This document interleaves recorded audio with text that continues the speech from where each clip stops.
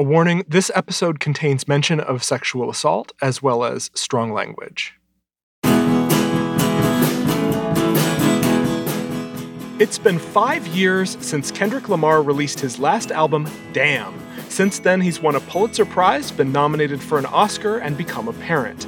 But his new double-length album, Mr. Morale and the Big Steppers, is anything but a breezy victory lap. He examines generational trauma, sexual politics, and his own attempts to grow amid high expectations and heavy introspection. I'm Stephen Thompson, and today we are talking about Kendrick Lamar on Pop Culture Happy Hour from NPR.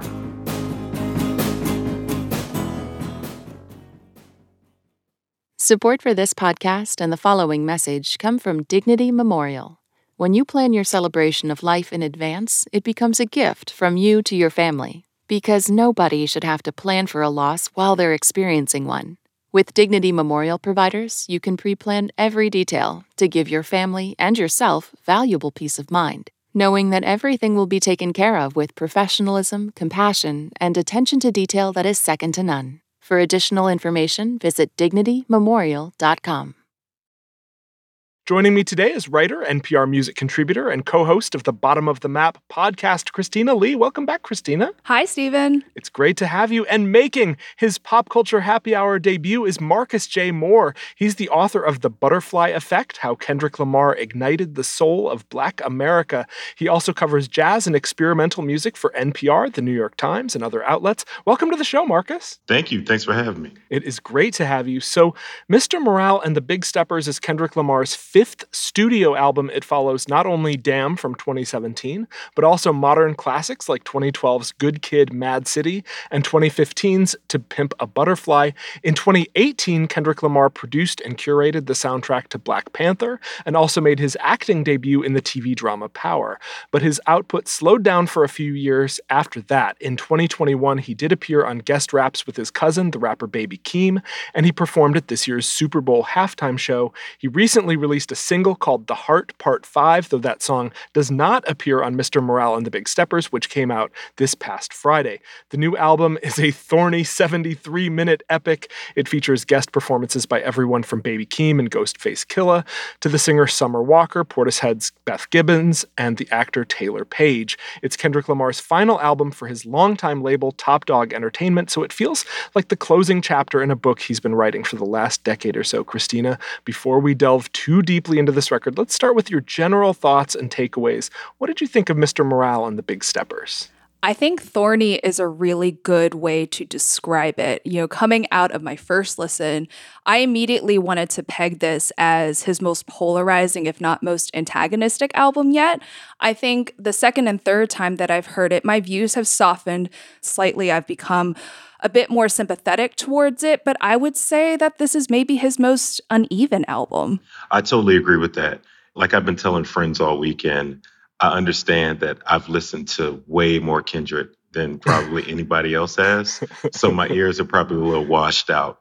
But at the same time, it's pretty uneven. It's sort of messy at times, a tad incoherent. And I feel like there are certain parts of it where sort of reaching for controversy. Like nobody moves the needle like Kendrick. And he's amassed such goodwill that he's probably the only person who can influence people to even sort of shift their thoughts on culture, on cancel culture. But at the same time, I feel like there were certain instances on the record where you still can't give him a pass for certain things he was trying to do. So if I were to be completely honest, I think the record is good, but I didn't fall out over it like I did other records. Yeah, I think I came down roughly the way you guys did. There was a great tweet over the weekend from my brilliant colleague, Sydney Madden, where she wrote on Twitter, "How is it possible for one album to make you feel like you're in a sound bath and on a minefield all at once?" That really summed up a lot of it for me. There is an exhilarating quality to this record. He is rapping a mile a minute. He is stuffing 1,000 thoughts into every bar. Your mind is just racing through this record. And at the same time, he's dropping like these pearls of wisdom and then these turds, and they're just all commingled. And so even stopping and kind of taking it all in one listen is a challenge. I found there were songs on this record I really loved. I loved Mr. Morale, which kind of has this great kick to it, but even that one you're kind of picking apart. What did he just say about R. Kelly? I think about Robert Kelly. If he won't molested, I wonder he'll fight for Felly. I wonder he'll focus from closure, the way that she posted the hurt that a woman carries. My mother abused young, like all of the mothers back where we from. It's a really, really challenging record. I don't think it's an entirely 100% satisfying record. I don't think it's 100% intended to be. You're supposed to come away from it feeling conflicted, right? Well, what I heard toward the end was that for everybody's transactions about being imperfect people, and I think especially for Kendrick trying to figure out whether he needs to forgive himself for all the ways that he has been misguided in the past, I think there was a rush toward the end to be like, you know what, though, we should forgive everybody. We should just continue to let things go. I think in the song Mother I Sober, toward the end of this journey, we have featured artist Sam Dew talking about like, you know, I bare my soul and now we're free. I bare my soul and now we're free.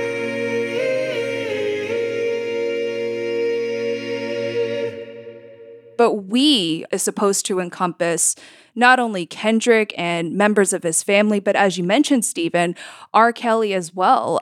There's mention that like we're supposed to extend that same sort of forgiveness to even known abusers. And so like it's interesting that you came away from it feeling conflicted, like that was Kendrick's intent. But I think I heard a lot of places where he was trying to draw really tidy conclusions when I don't think those conclusions are necessary. I felt the same way. When I listened to it, it felt to me like a therapy session. And, you know, therapy sessions are like that where, especially, you know, when you get into like weeks of therapy, right? Where, you know, the first few conversations are a little dicey. You don't really want to open up and talk about what you're going through. But then by the midway point, you reach an aha moment and you start to lean into that. Then by the end, that's when you have this breakthrough where your therapist, if they're a good therapist, they do a good job of steering you towards that aha moment. And you can almost kind of feel yourself spiral like, oh, right, that's what's going on.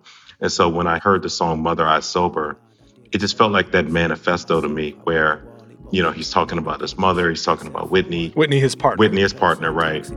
There's a lustful nature that I failed to mention, insecurities that I project sleeping with other women. Whitney's hurt, the pure soul I know. I found her in the kitchen, asking God, where did I lose myself? And can it be forgiven? Broke me down, she looked me in my eyes. Is there an addiction? I said no, but this time I lied. I knew. And I also kind of got from him some sort of like gifted child syndrome going, where it's like you've been told you've been gifted your whole life, and no matter what you do, people think you're always going to be in the right, and your cousins and whomever else are going to be in the wrong. I identified with that, and I picked that up pretty quickly. So it definitely wasn't supposed to be like this neat record, but at the same time, I think he's also sort of hampered by what he's done in the past. So like when you think of Kendrick Lamar, you know, classics, right? You think about Section 80, you're thinking about Good Kid, Sipping for Butterfly, and Damn, which won a Pulitzer. And then he's coming with this one. And I don't think he has it quite all figured out. And I don't think he's supposed to because he's an artist. But at the same time, I totally agree with Christina's point where I feel like he was trying to get us to forgive some people who quite honestly maybe shouldn't be forgiven. He kind of came off like he has something to hide or something to protect as a result. Yeah, you both have alluded to this batch of songs right near the end of the record where he's trying to grapple with some of these larger issues, right? Like you've got this string of tracks. You've got Auntie Diaries, which is kind of about his own transphobia and homophobia. And then that is segueing into the songs Mr. Morale and Mother I Sober, where he's kind of trying to wrap his head around the way Black trauma gets passed down through generations. But I think you're right. It almost feels like making excuses for some really, really bad behavior. It also should be noted here that he's got the rapper Kodak Black appearing throughout this record, and Kodak Black has faced legal troubles, including a sexual assault charge. Clearly, Kendrick is kind of trying to make this larger point about like people contain multitudes, people contain contradictions, not everybody is 100% good or 100% bad. His wrangling with so-called kind of cancel culture that he's talking about throughout this record, I don't think that's really reaching any particularly satisfying conclusion at all, and kind of contributes to that thorniness that we're talking about. Yeah, I think so. It's pretty early on that he first brings up the discussions of cancel culture. Specifically, he says, what the is cancel culture on the second track, N95. What the fuck is cancel culture, dawg? Say what I want about you niggas. I'm like Oprah, dawg. I treat you crackers like I'm Jigga. Watch I own it all. Oh, you worry about a critic? That ain't protocol, bitch. That was the first moment in the album where I felt myself sort of like tense up and bristle a little bit, because that's when I immediately started to consider, I guess, like how Kendrick's position on the world has changed. So obviously there are very few folks who can relate to how he's been sort of uplifted in this culture. I mean, there's very few others that can say he won a Pulitzer. And so in that same token has been upheld as sort of like a role model of sorts, particularly in the hip hop space. But when I hear the words cancel culture, I feel like it's urging us to immediately take sympathy to those who have enough power to rebound from all those transgressions, as opposed to like holding powerful people accountable. I think that may be the part in the album that was most, I guess, unsettling to me, because I think at this point, you know, especially after having read, you know, Marcus's book, The Butterfly Effect, you came away from Damn thinking, for all the times that he's explored fame and how isolating fame could be, you still came away with this sense that he was in touch with the people and can still like speak to them and their concerns to an extent. But I'm wondering what Marcus thinks of all that. Yeah. You know what? I was thinking the same thing when I was listening to the record. There were certain people who maybe like didn't feel the book because it wasn't reaching, you know, because that's a tendency with a lot of Kendrick music where it's like, they equate it to like a Jordan Peele movie where, okay, the picture is hanging in this frame at a certain angle because it's a deeper meaning, you know, and all of that. And it's the same with K-Dot, right? So it's like, ultimately, it's like, no, if you listen to his music, he puts it all out there. He's a guy who's still dealing with trauma. You don't just shake off getting shot at, you know, right, and watching people die. And that's essentially what it was. And so to hear it all come through on this record, admittedly, I was like, oh, okay, I was right. You know? We love that for you. Which is as fine a takeaway as any. Christina will tell you that's a very rare instance where I'll like do a self-flex or whatever. But like, it was like, oh, okay, that feels good. But at the same time, I feel like the isolation hasn't done him many favors. Like he said on the record, he already, you know, has been socially distant. He's already isolated.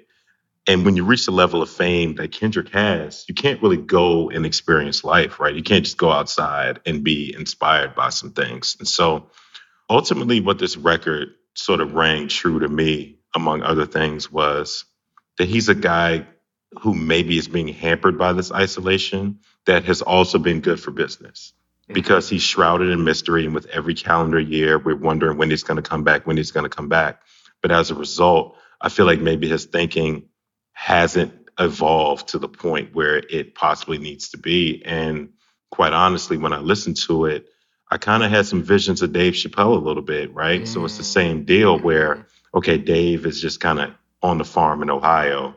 He can't really experience what everybody else is experiencing. And so as a result, you still have the same thoughts that you had maybe in 2017, 2016, and you want to get back to these good old days. But at the same time, the world has moved on to other things. How do you still be for the people, and how do you still evolve while remaining yourself? And he even touches on that on the album too, where he's just like, you know, I choose me. I'm looking inward. I can't save anybody else. And so among other things, that's what the record sort of came off to me as a guy who, okay, I'm in therapy now. I'm a father now. Here are my thoughts on these different things. And no matter how messy they are, here's where I'm at, take it or leave it. Yeah, I actually wanted to touch on the song Savior a little bit, because there's a 20-second clip of that song where he manages to weave this whole little pocket narrative around COVID and then talk about like white hypocrisy during the Black Lives Matter movement. Let's actually hear that clip. Seen a Christian say the vaccine mark of the beast. Then he cut COVID and prayed to Pfizer for relief. Then I cut COVID and started to question Kyrie. Will I stay organic or hurt in this bed for 2 weeks? Do you want peace? Then watch us in the street. One protest for you. 3 That's 20 seconds that needs footnotes. And in that same song, you have this line, like it when they pro-black, but I'm more Kodak black. And you're like, really? There are all these big ideas pinging around, but then all these lines that land like, ugh.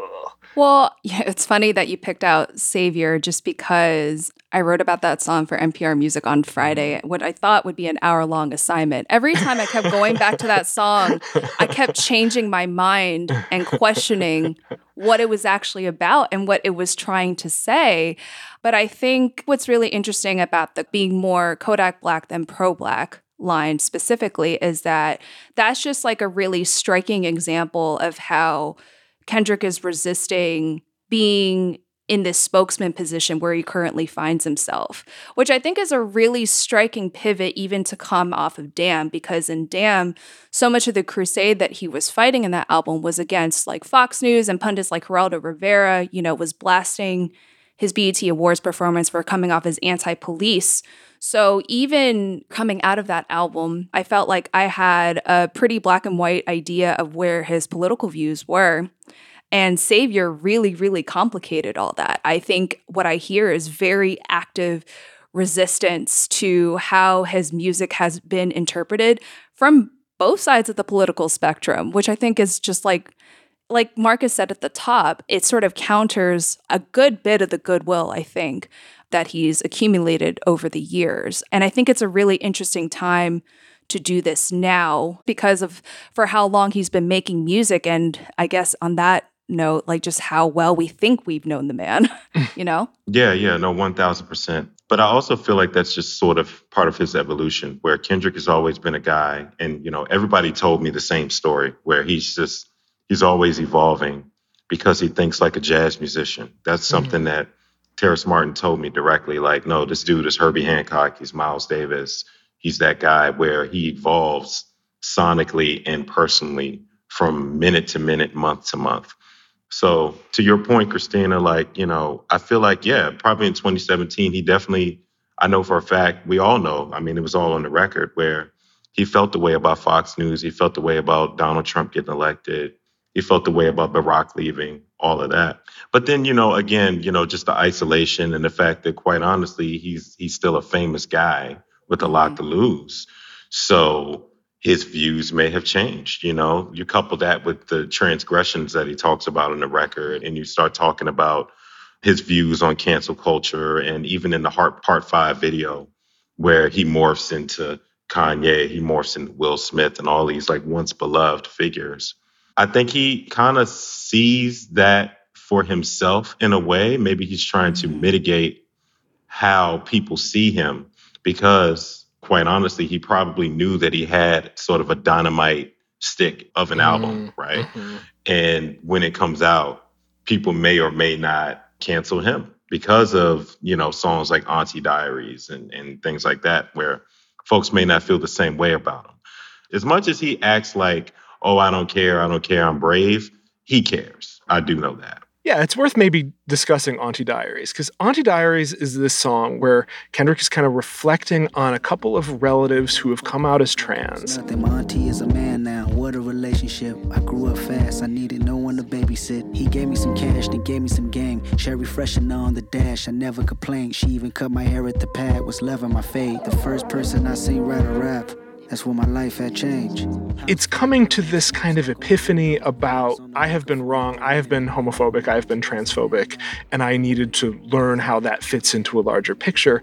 And I'm not sure that song is going to wear quite as well as he thinks it does. What do you guys think of that song? I don't think it landed at all because he uses a certain slur over and over again. When he did it, he almost kind of comes off as a shock jock, trying to create this controversy. And I think he even gets into it at the end of the song where it's no different than white people using the N-word. Like, you just don't use it. It's not your word. You can't rap the lyric. You can't act like, oh, I'm rapping along with the song and I can say it too. It's not your word to use. And I don't feel like he should have used the word. It's no different than any rapper from the 90s and early 2000s saying it. But it doesn't make it any less problematic. And so, again, we referenced the book a couple times. As much as that book was meant to celebrate what he did from that era, from like the Section 80 to Damn era, also can't give him a pass for what he did on Auntie Diaries. I don't think it landed quite as well as he thought it landed. I agree. I mean, well, first, like listening to the song, it's very unwieldy. You know, this isn't the first time where I feel like Kendrick Lamar has tried to give us this sort of family portrait that ends up having a surprise twist ending. I'm thinking specifically about Duckworth off of Damn, where, you know, he reveals to the audience that, listen, there was a time where Anthony Tiffith, head of Top Dog Entertainment, may very well have killed his father at one point because of how their paths had crossed. So I feel like he was gunning for that same sort of surprise reveal. Like you hear these strings trying to coax, you know, all these emotions like leading up to the song's end. Like it kind of felt like I was watching Prestige TV, like where a twist ending was about to happen. You know, at the same time, I feel like I'm being coaxed to recognize Kendrick for all of his good intentions, which doesn't feel satisfying to me. Not only is he invoking that slur, but he's playing fast and loose with pronouns as well, which had me wondering, like, does he even fully understand how harmful even that small behavior could be? So, you know, throughout, I feel like I was being told how to feel about a specific emotion. And in the meantime, I kept thinking, like, there's still some disregard there for how his family members should feel, like, coming out of that song.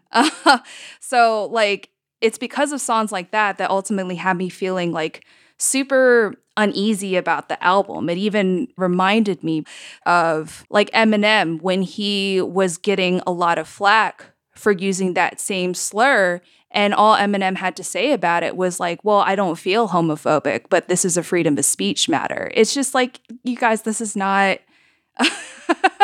it's just not that simple. It's just not. Yeah, I agree about that song. I agree throughout this record. It is fascinating. I've spent a ton of time with it like you guys have. It has dizzying highs and very, very low lows. It also has the most stressful 6 minutes of music I will probably hear this year, and We Cry Together. I'm sure there are many, many more conversations taking place about this record. We want to know what you think about Mr. Morale and the Big Steppers, about Kendrick Lamar.